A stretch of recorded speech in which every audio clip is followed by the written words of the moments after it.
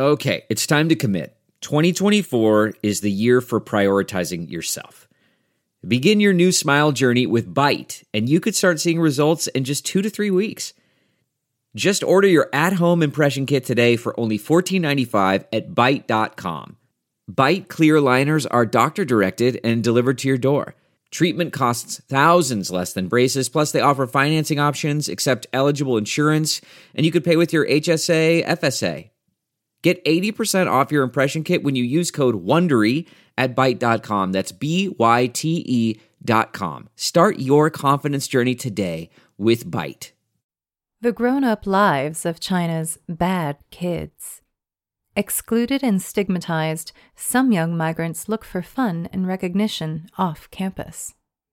Written by Xiang Xin. Published by Sixth Tone. Narrated by Elise Ribbons. It is 5 p.m. by the time Yifei wakes up and begins getting ready for work. She picks her outfit for the night carefully, eventually landing on a black t-shirt tucked into a black miniskirt and a pair of black ankle boots. She combs out her long, straight, newly blonde hair and applies her makeup. A cat tattoo peeks out from her right boot. 2 roses are visible across her left thigh. Just a month earlier, Yifei graduated from a middle school in the southern megacity of Guangzhou. Now, she and her best friend, An Yi, were about to start their 4th shift as Peinyü, or companion girls, at a nightclub in the city's bar district. To protect the identities of my research participants, I have given them all pseudonyms. At 9:30, a manager at the bar gathers the 7 girls working that night and goes over the rules. They'll earn a base rate of 200 yuan, $29 per 6-hour shift, plus an extra 40 yuan for each extra set of drinks their customers order. They're only to go to their assigned tables. They should walk away and report it immediately if a customer touches them, and, most importantly, if they leave with a customer, they'll never be allowed to work at that bar again. Yifei hopes that tonight she'll be assigned to a table with real customers. Peinyü are only allowed to sit if they're drinking with customers. A few days prior, the club was so dead that her boss ordered her to stand at a high table and play dice with An Yi for 6 hours straight, pretending to be customers to improve the atmosphere. It made their feet sore. This time, she gets her wish. Soon after her shift begins, she's assigned to a table with a Korean man. He doesn't speak any Chinese, but playing drinking games doesn't require much in the way of verbal communication, and they get by with a Chinese-Korean translation service on their phones. 6 hours later, Yifei and An Yi walk away with promise of 240 yuan apiece, though they don't know when the bar will pay them. An Yi is eager to come back. Who doesn't like making money, she says. Yifei is not so sure. Instead of serving others, I want to be the customer. Floating. Yifei and An Yi are just 2 of the millions of young people known in China as floating children, kids of the country's floating population of migrant workers. Like their peers, they grow up between city and country, bouncing from urban villages to the rural or small-town communities their parents once called home. Largely excluded from the urban public education system due to their lack of a local hukou, household registration, they must choose between struggling rural schools in their hometowns or low-cost and low-quality private schools in the city. At the end of their 9-year term of compulsory schooling, most are shunted into China's nascent and unevenly developed vocational education system.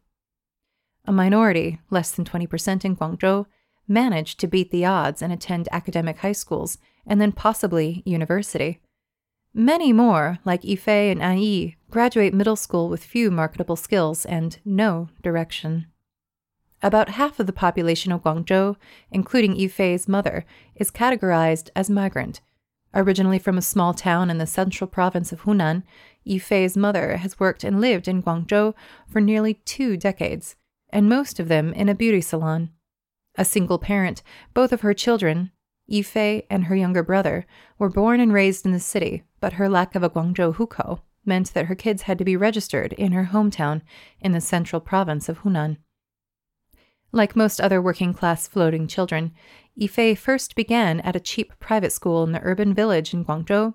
Too shy and timid to talk to others, she was an easy target for bullies. After spending second grade back in Hunan, where she was ridiculed for her inability to speak the local dialect, her mother re-enrolled her at her old school in Guangzhou. When my colleagues and I met her in 2018, Yifei was a 7th grader at the New Talent School, a private secondary institution for floating children.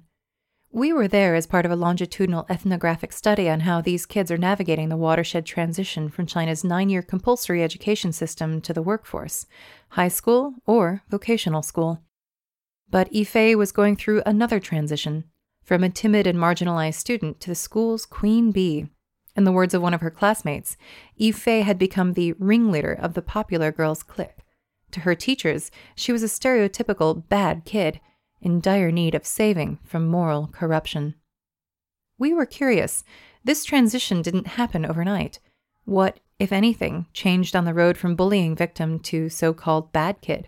And what could Yifei's experience tell us about the similar predicaments faced by millions of other floating children every day? A new talent.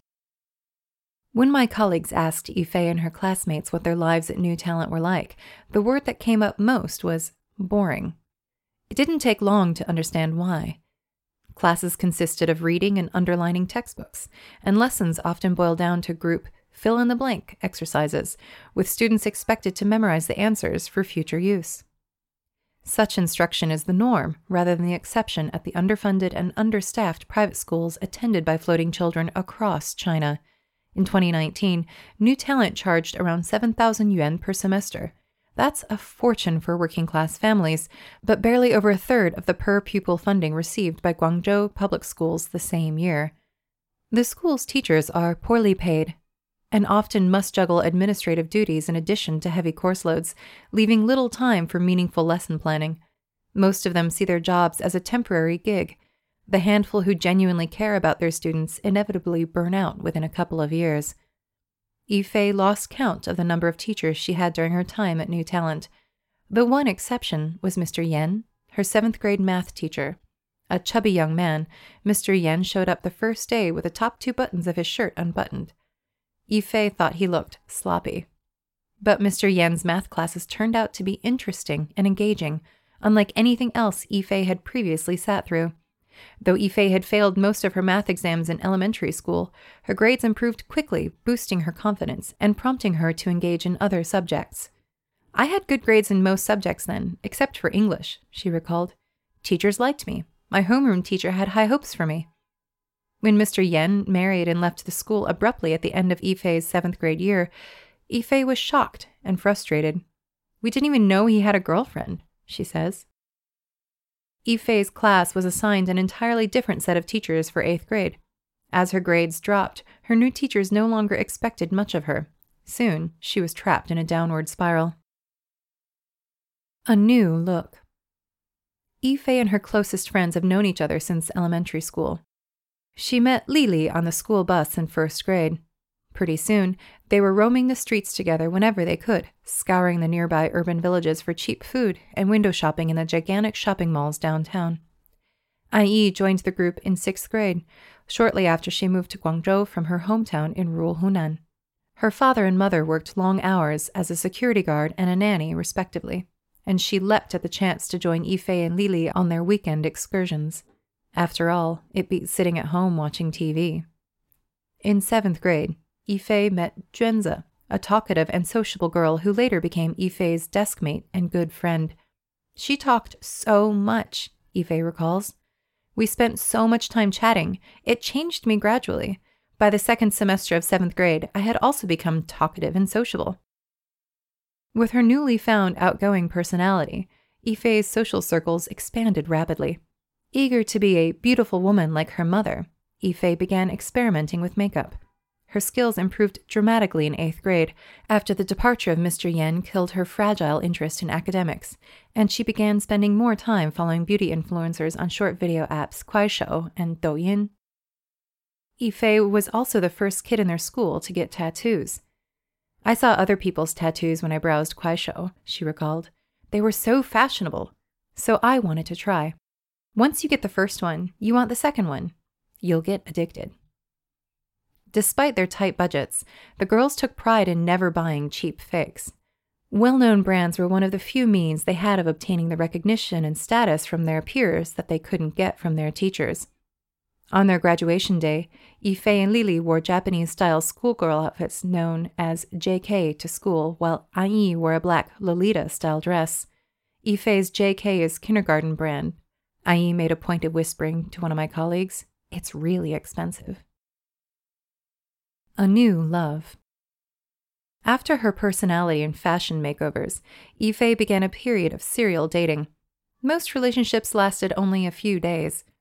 She had no reason to think Gao Heng would be any different when they got together toward the end of 7th grade. Yet their relationship not only lasted through the summer, but also through graduation 2 years later. If Yifei was the ringleader of New Talent's female students, Gao Heng exemplified the kind of masculinity idealized by China's floating children. Tall and lean, he wore stylish bangs, was a star basketball player, and was one of the best in the school at the popular mobile game Honor of Kings. More importantly, Gao Heng had a reputation among students as a fierce fighter and loyal friend, always ready to defend himself and stand up for his crew. In spaces like internet cafes or basketball courts, conflicts were usually resolved through violence. Fighting was a necessary survival skill, one that Gao Heng mastered at an early age. Once, seeing a friend of his being beat up on a basketball court for his perceived poor play, Gao Heng threw his instant noodles at his friend's assailants and fought them until they ran away. Gao Heng's childhood experiences resonated with Yifei. He spent the first 7 years of his life living with his grandparents and 2 older sisters in a rural part of Guangdong province. After falling off the roof of his village home in 1st grade and spending a couple months in hospital, his parents took him to Guangzhou, where they ran a small grocery shop. His parents were avid mahjong players. Gao Heng knew to get out of their way when they lost money at the betting tables. The first private school he attended in Guangzhou went bankrupt a year after he enrolled. At his second school, he got good grades. He had good grades until his homeroom teacher and favorite English teacher left. Struggling to adapt to the new staff, Gao Heng's grades plummeted. He began hanging out with a group of boys who played mobile games in a small park in their neighborhood. It was there he tried his first cigarette and participated in his first street fight. Attempting to salvage his falling academic prospects, Gao Heng's mother transferred him to New Talent ahead of 6th grade. He did well on the entrance exam and placed into the class for top students. There, he met a homeroom teacher who earned his trust and helped him get back on track academically. But the teacher left after just 1 semester, and when the same thing happened again the next year, Gao Heng gave up for real, he says. Not long after Yifei and Gao Heng started dating, they were hugging and kissing whenever they could steal a moment away from their parents and teachers. In 8th grade, they got matching tattoos, "I love you YF" and "I love you GH" on their collarbones. They were the celebrity couple at New Talent, envied by their peers and abhorred by their teachers. Labels. Like most other Chinese schools, New Talent has a set of regulations governing how students should appear and behave. Children should focus single-mindedly on their academic study, respect school regulations and teacher authority, refrain from conspicuous consumption, and, most importantly, stay far away from sex and violence. While academic failure can be tolerated, behavioral deviance cannot. New Talent enforces a strict uniform dress code, and Yifei and her friends' makeup, ear studs, and brand-name shoes marked them as chaoren, or fashionistas, among their peers, and problem children among the faculty and staff. Like fighting, expressions of sexuality, especially female sexuality, were classified as a dangerous sign of disobedience and moral corruption that must be eradicated before it spreads, or worse, lands the school in the news. Yifei's relationship with Gao Heng jumped her to the top of her 8th grade homeroom teacher's watch list. For an entire year, whenever he saw Yifei hanging out with Gao Heng, even if they were simply walking side by side without touching one another, the teacher called her into his office, where he scolded her, often by slut-shaming her. Yifei soon landed on the vice principal's radar as well. She would call Yifei into her office whenever they ran into each other in the halls, even when Yifei wasn't violating any rules. She scolded Yifei so often and so harshly that, halfway through 9th grade, Yifei ran away as soon as she saw the vice principal coming her way. For Yifei and her friends, the school's behavioral discipline was symptomatic of a broader problem, the unequal treatment of students. Yifei remembers the telling experience. In 7th grade, I was walking with a classmate whose sister was in 801, the top homeroom. My uniform was wet, so I borrowed her sister's uniform, which had an ID card on it. When I went downstairs, I got caught by the vice principal. She scolded me, asking why I wasn't wearing the uniform, and she said that she was going to take points off of my homeroom. But then she looked at the ID card on the uniform, and she said, "Oh, you're in 801, Ife recalls. Then she let me go back and change. I think she treated me differently because she thought I was from the top-scoring homeroom, the homeroom the principal cared a lot about. Teachers are caring towards students with good grades, but scold the ones with bad grades harshly," she says. "They call us idiot youth who lead society astray, and a nest of snakes and rats. Anything you can imagine." In 8th grade, An Yi's ex-boyfriend beat up a boy who was pursuing her, and Gao Heng was drawn into the fray. At the time, Ife and An Yi were sitting for an interview with my research team, unaware of what was happening. In the end, however, the school suspended An Yi and Ife together with the boys who were actually involved. The suspensions were announced in a school-wide gathering and posted at the school bulletin board, solidifying the reputation of Ife, Gao Heng, and their friends as the school's bad kids. It also destroyed any remaining trust and respect that the group had for the school and their teachers. Going out. As Ife and Gao Heng's relationship deepened, their core friend groups gradually merged, and as their relationship with their school soured, they all began looking for other ways to spend their time. Together, they began to explore new spaces like mahjong houses and clubs, typically on the invitation of Ife and Gao Heng's friends outside of school. Despite their signs of declaring minors prohibited, these entertainment spaces are generally hungry for young customers with time to kill. Curious about Guangzhou's nightlife, Ife and her friends were soon staying in clubs and mahjong houses all hours of the night. Their parents had different degrees of knowledge about, and very different reactions to, the group's nocturnal activities. Ife's mother was largely sympathetic to her daughter's interests, only asking that she be careful and never sleep in an unfamiliar place. Gao Heng's father scolded him harshly but had no real way to stop him. An Yi's mother thought she was sleeping over with a friend. Adan, another friend of Ife's, and an active participant in the group's school-based activities, never joined these late-night outings because her parents didn't let her out at night.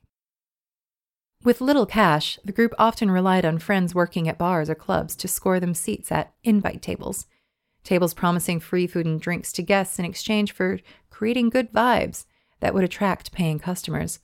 After a while, Gao Heng began hosting these tables, getting kickbacks for bringing in friends from his extensive out-of-school social network.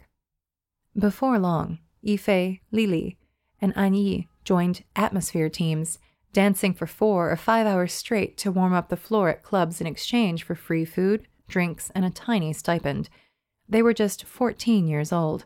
At 15, they graduated from New Talent and started to work as peinu, saving up money for the Valentino heels and Nike sneakers they'd had their eyes on for years. Always eager to find alternative sources of income, when COVID-19 shut down Guangzhou's bars, Ife found a supplier online and began selling cosmetics, JK uniforms, and Lolita dresses through the messaging platform WeChat. Gao Heng followed suit. While her business quickly failed, the venture introduced them to suppliers of other products, including vapes. In a matter of days, Gao Heng found his first buyer. Within 2 months, Gao Heng and Ife had each earned around 1,000 yuan selling smoking products. With little to no adult supervision, the group developed its own set of morals and rules for navigating the occasionally dangerous world of bars and nightclubs. First and foremost was to always stick together. When the girls encountered unwanted sexual advances at crowded clubs, the boys gathered around them to keep the offenders away. And when one of the girls was working, the others waited by the door till dawn to walk home together.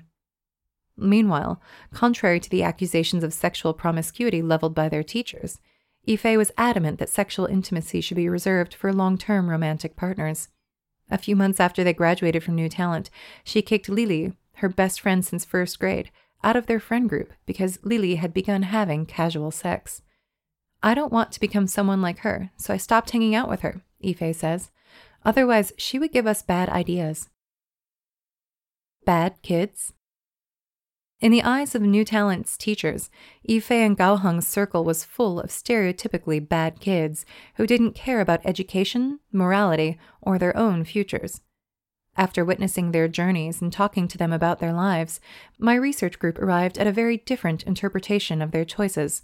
Their abysmal academic performance and apathy to schoolwork was the nearly inevitable result of an exam-driven and highly unequal school system that not only failed to support their learning, but also repeatedly destroyed their fragile motivation and interest in education. Like most teenagers, Ife and her friends were eager for fun, belonging, and recognition, all of which their families and schools had consistently failed to provide. This led them to look for validation elsewhere, in makeup, tattoos, brand-name shoes, romantic relationships, and nightclubs, all things their school forbade and their teachers abhorred. While New Talent may have intended to save them with harsh scolding and disciplinary measures, the school's methods only pushed the kids further away. As we got to know Ife and her friends, it was hard not to be concerned about their safety at work or their uncertain futures. With limited economic capital, no specialized skills, and no prestigious degrees, they'll likely join the ranks of China's precariat, an urban underclass operating on the economic fringes. Nonetheless, we marveled at the initiative, resourcefulness, and entrepreneurial spirit that Ife and Gao Heng exhibited in their various ventures, and we could only wonder what they might have accomplished if they had guidance and support from caring and responsible adults they could actually trust. While they may have given up on New Talent, they certainly had not, as their teachers often claimed, given up on themselves.